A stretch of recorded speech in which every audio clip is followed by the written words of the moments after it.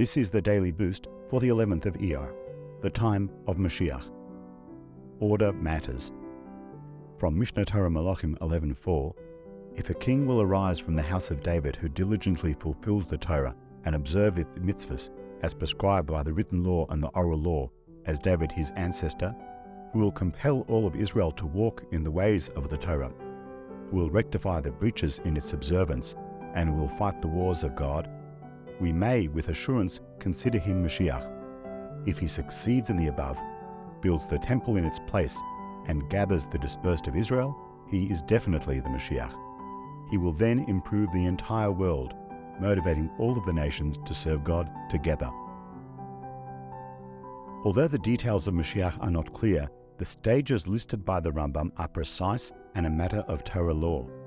The final redemption must begin by strengthening in Torah and mitzvahs among the Jewish people, and then by spreading its teachings to the world, the wars of God.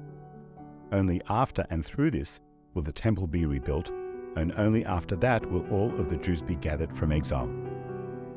Ultimately, the rest of the world will be perfected. Although Mashiach includes many political and social changes, these can only be considered part of the redemption when they are founded on Torah and mitzvahs.